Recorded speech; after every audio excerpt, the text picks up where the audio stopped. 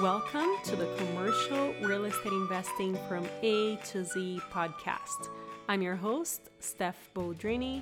This podcast is for everyone who wants to be part of our real estate family and learn commercial real estate investing from A to Z. I'll be sharing with you tips for real estate investing while being mentored by a few people with several years of experience so that you and I can make the least amount of mistakes as possible and succeed a lot faster. My goal is to keep things very straightforward because I value your time and you are here to learn. With that, in the last episode, we learned how to analyze a commercial property that is for sale. And in this episode, we are going to learn how to hire an incredible commercial leasing agent for your vacant units. We are interviewing Beth Azor. She is a powerhouse in the retail commercial real estate industry with over 34 years of experience in leasing, managing, developing, redeveloping, and teaching commercial real estate leasing agents all over the country. She currently owns 6 shopping centers valued at over $80 million and is the author of a few books on prospecting and retail leasing. Here we go. Beth, thank you so much for joining us today. I am so excited to have you. And why don't we get started with you sharing a little bit about you and how you got into retail real estate? Absolutely. Thank you so much for having me, Steph. My parents were in residential real estate. So when I was 18 and going to college, I got my real estate license. And all through college, during the summers and breaks, I would help them out in their business and sit model homes. And I would get little commissions, which was great money when you're a college student. And after I graduated from college, I got a job as a special events coordinator at a not-for-profit in Miami, but I was making a whopping $11,000 a year. So what could I do to supplement my income? I did residential real estate on the weekends. And after 2 years of working 7 days straight, my residential job said, come do this full time because you're making so much more money. By now, I was probably making about 23 at the not-for-profit, but making just over 25 on the weekends doing real estate. So I was tired of working 7 days a week, and I converted over full-time to real estate, but immediately really did not like the slow pace of residential, going from 7 days a week, working a job I loved with the special events, to now sitting in a trailer at a home development 5 days a week. So there was a young woman there that was helping us out on the weekends, and she was in retail leasing. And she said, if you don't like this, you should get into commercial real estate. I said, commercial real estate, isn't that selling land? That's going to be more boring than this. And she said, no. There's this thing called retail leasing, where developers build grocery anchored shopping centers, and leasing agents, we're the ones that go find the bagel shop and the insurance company and the shoe store and the dry cleaner. And once you help those people, you put them in business, you've helped them reach their American dream, and you're invited to every baptism, wedding, bar mitzvah, communion, because you're part of the family. And I said, sold. I want to do that. That sounds like fun. And that was about 34 years ago. And I'm still doing it. Sounds like you like it. I love it. I love the variety. This morning I met with a daycare who wanted to open a 10,000 square foot daycare. This afternoon, we're signing a lease with a rotisserie chicken restaurant. 2 days ago, we met with a guy who wants to open an ice cream / donut place. It's a huge variety because you get to meet so many different entrepreneurs. And then also corporately, I bought an office building that I recently knocked down, and I'm building a Starbucks. So corporately, I work with the larger companies as well, but my love is the mom and pops. Why don't we jump right in? Please share what makes for a great retail leasing broker. someone that's not afraid to ask the tough questions. Well, how much is it going to cost for you to open your business? And if someone says, like today, the daycare said $80 a square foot. And I said, okay, it's 10,000 square feet. That's $800,000. Then asking the second tough question, which is, do you have the 800,000? As anyone in real estate, our time is our commodity. So we need to maximize that to the best of our ability. So I think not being afraid to ask the tough questions, also following up. Once in a blue moon, I'll help a friend who wants to open a location, and I'll call a bunch of landlords or shopping center owners trying to find space. And it blows my mind how many people do not return phone calls. It just blows my mind. So I think not being afraid to ask the tough questions, asking a lot of questions, because telling ain't selling, asking is, and then following up. I think those are the two most important qualities. I am also often astounded by how many people don't follow up, even if they respond once.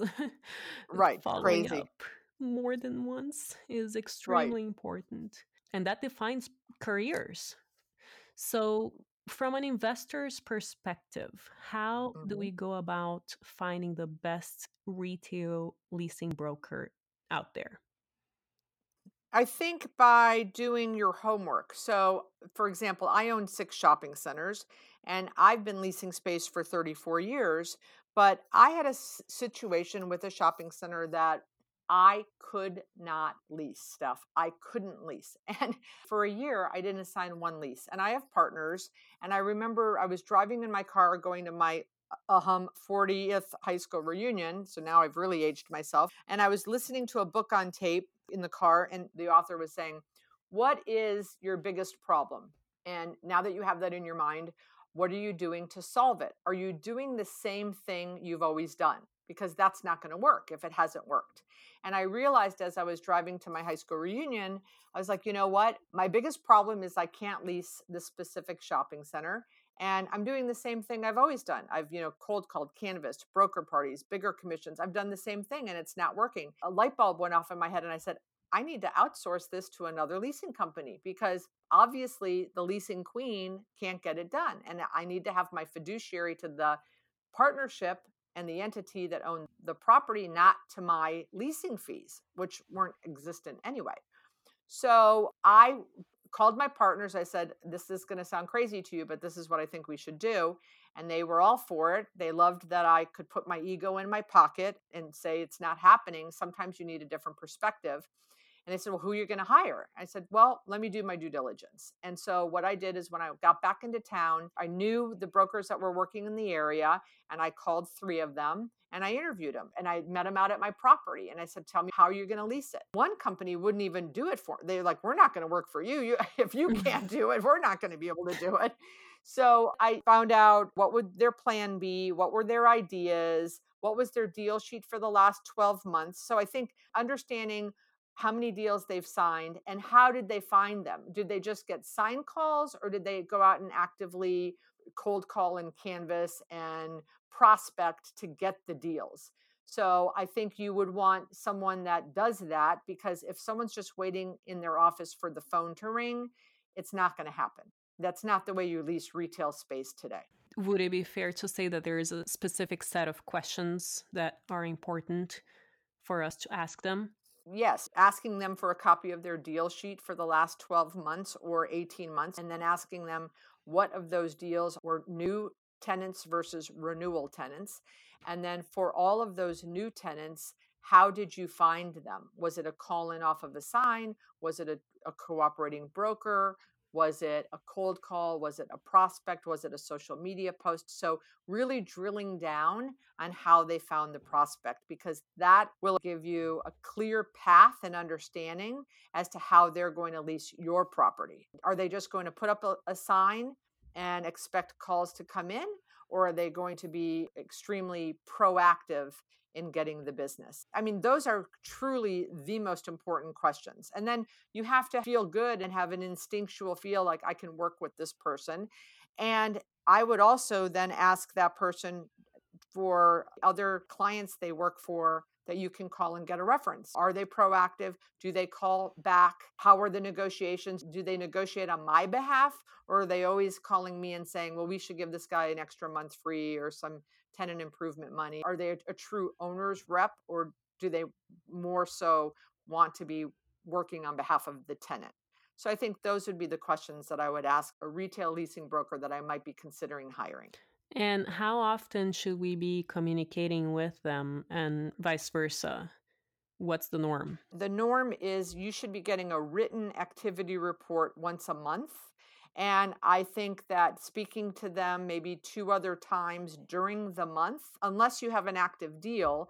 I do one third party account. I have a Walmart shadowed anchored center, meaning we sold 20 acres to a Walmart and now we're building a Ross Dress for Less 7-Eleven Didi's shopping center. And that's my client. I don't own that property, I work for him. And because we have so many deals we're working on, we're talking probably 3 times a week. But when we've signed the leases and we're not actively working, we at least talk 2 other times a month, and we send him a monthly in writing activity report. I love it. Very professional. How many people do that out there? I think that the larger institutions that own real estate require the monthly reports. Some of them, I think, are crazy and want to talk to the leasing agents once a week, like a Monday morning call, which I tell the leasing companies to tell them you're not going to do that, because I don't want my leasing agents on a 3-hour phone call. I want them out leasing and being proactive and cold calling. But probably the more entrepreneurial owners most likely don't require the monthly activity report. And I think that that's wrong, because it's really easy stuff to forget. What was the activity he had last month? And didn't he say he was Hmm. working on that coin laundry now for 3 months? You're busy. If you own a bunch of properties, you're going to forget. So it's just really, really easy to have it in writing. And then that way you get the report. If it looks like last month and there's been no update after 3 or 4 months in a row and saying, look, you're on thin ice, I'm going to be looking for someone else to hire. It's a lot easier to hold them accountable when you have it in writing on the reports.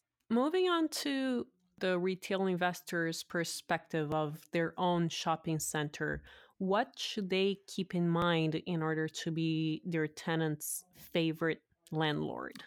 I think keeping the property clean, keeping it well lit, a very well lit and safe and secure shopping center, I think is very important. I think my tenants like me, but if I don't get the rent on the second, they get a late fee. Now, I've trained them.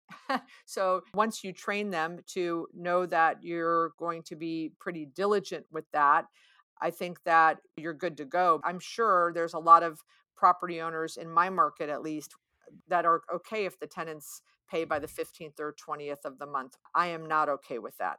A lot of times landlords don't always follow the lease exactly. So if the tenant calls and says, hey, my toilet's overflowing, well, your lease says that that's your problem.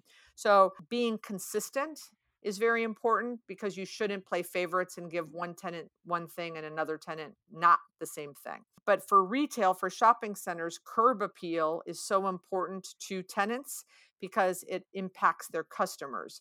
So, cleanliness, if you can put flowers out at the entranceways, the colors of the flowers will attract someone driving by's attention. There's a rule of thumb in retail leasing that if you can increase the dwell time of your customer by 15 minutes, it adds $10 to the cash receipt in the store.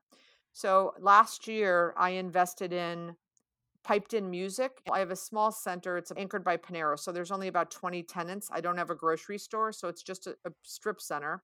But I put in piped music and I added very nice red, colorful benches.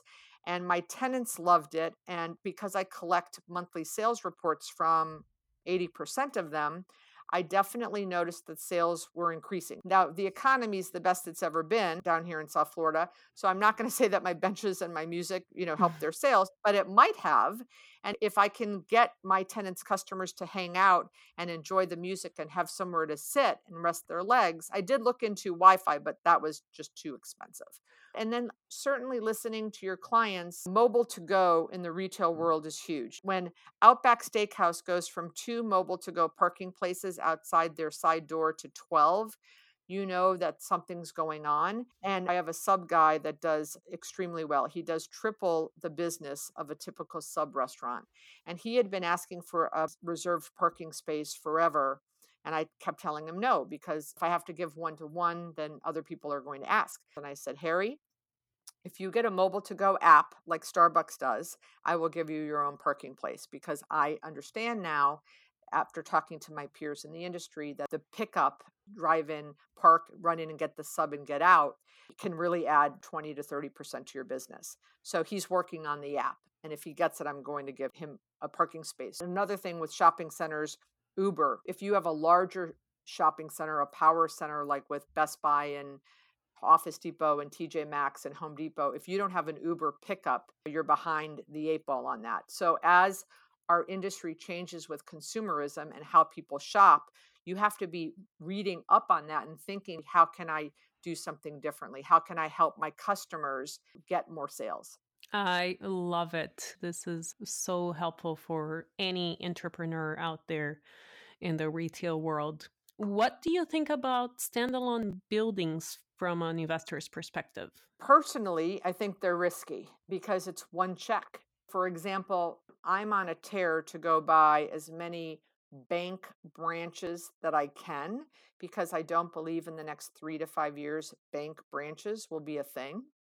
And if I can buy a Bank of America or a Wells Fargo for 5,000 square feet, single tenant, and when they move out in a few years and I can redevelop them and replace them with a Starbucks and a Chipotle, I'm better because I have two tenants, two rent checks. As I call people around the country, and I'm focused on South Florida, all of my properties are within 10 minutes of my house. There was a chase that went out, and the owner is in Omaha, and he thought he had a check forever, a check for life. And I think that's scary when you have one tenant in one building. I think it's risky. For many years, Walgreens was a very solid investment bet, and now they're going to close 400 stores. And those investors around the country that own a 13,000 square foot box have very limited replacement options. They'll have to be knockdowns. There's Dollar General and Dollar Tree and Family Dollar and some local tenants, gymnastic studios, but there's less than 10 options for people to backfill Walgreens, and Sure. certainly not at the rent they were getting from Walgreens.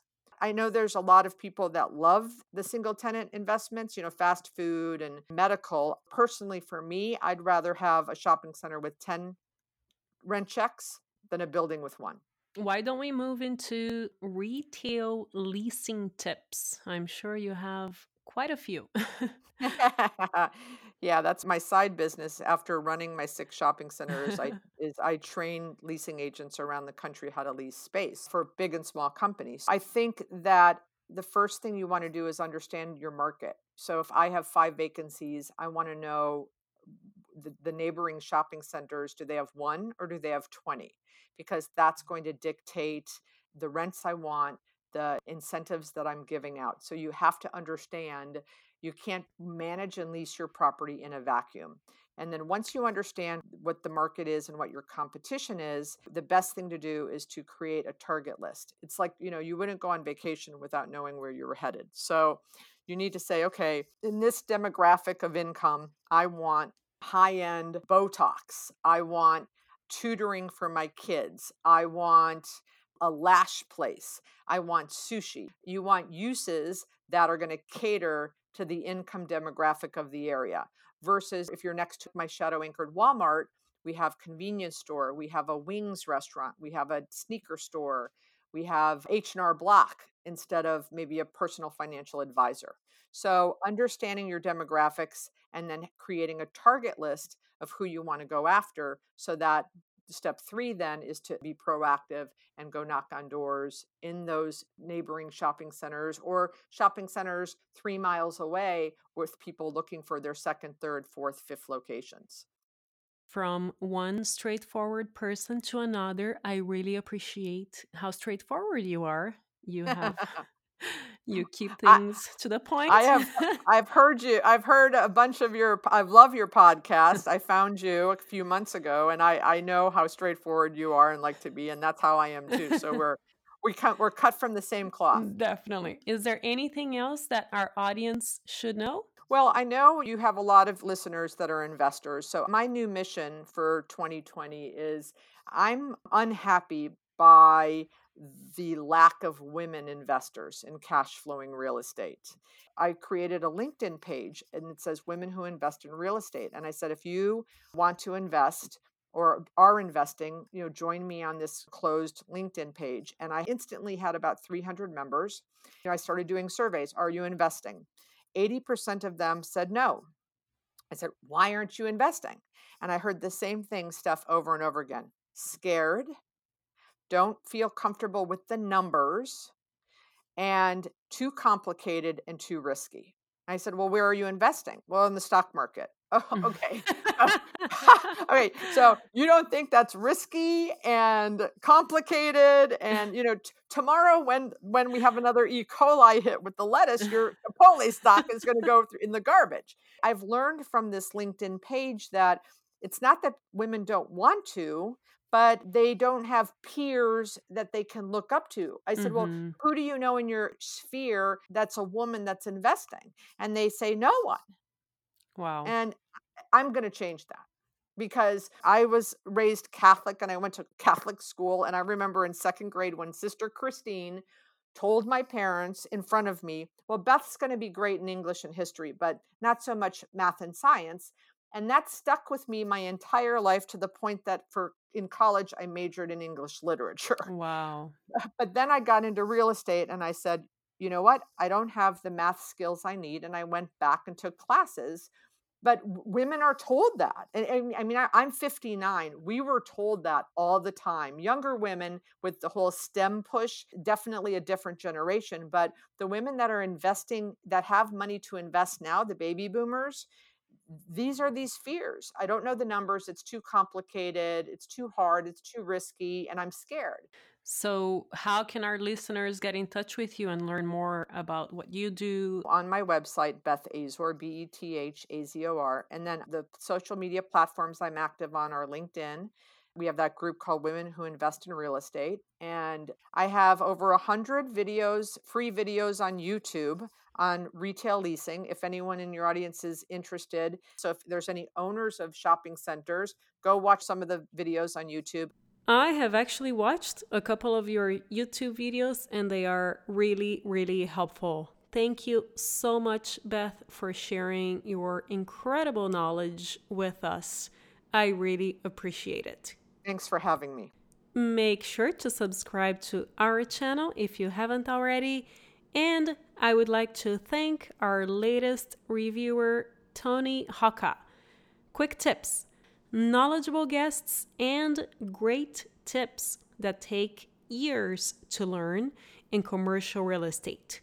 Short podcast, but packed with info.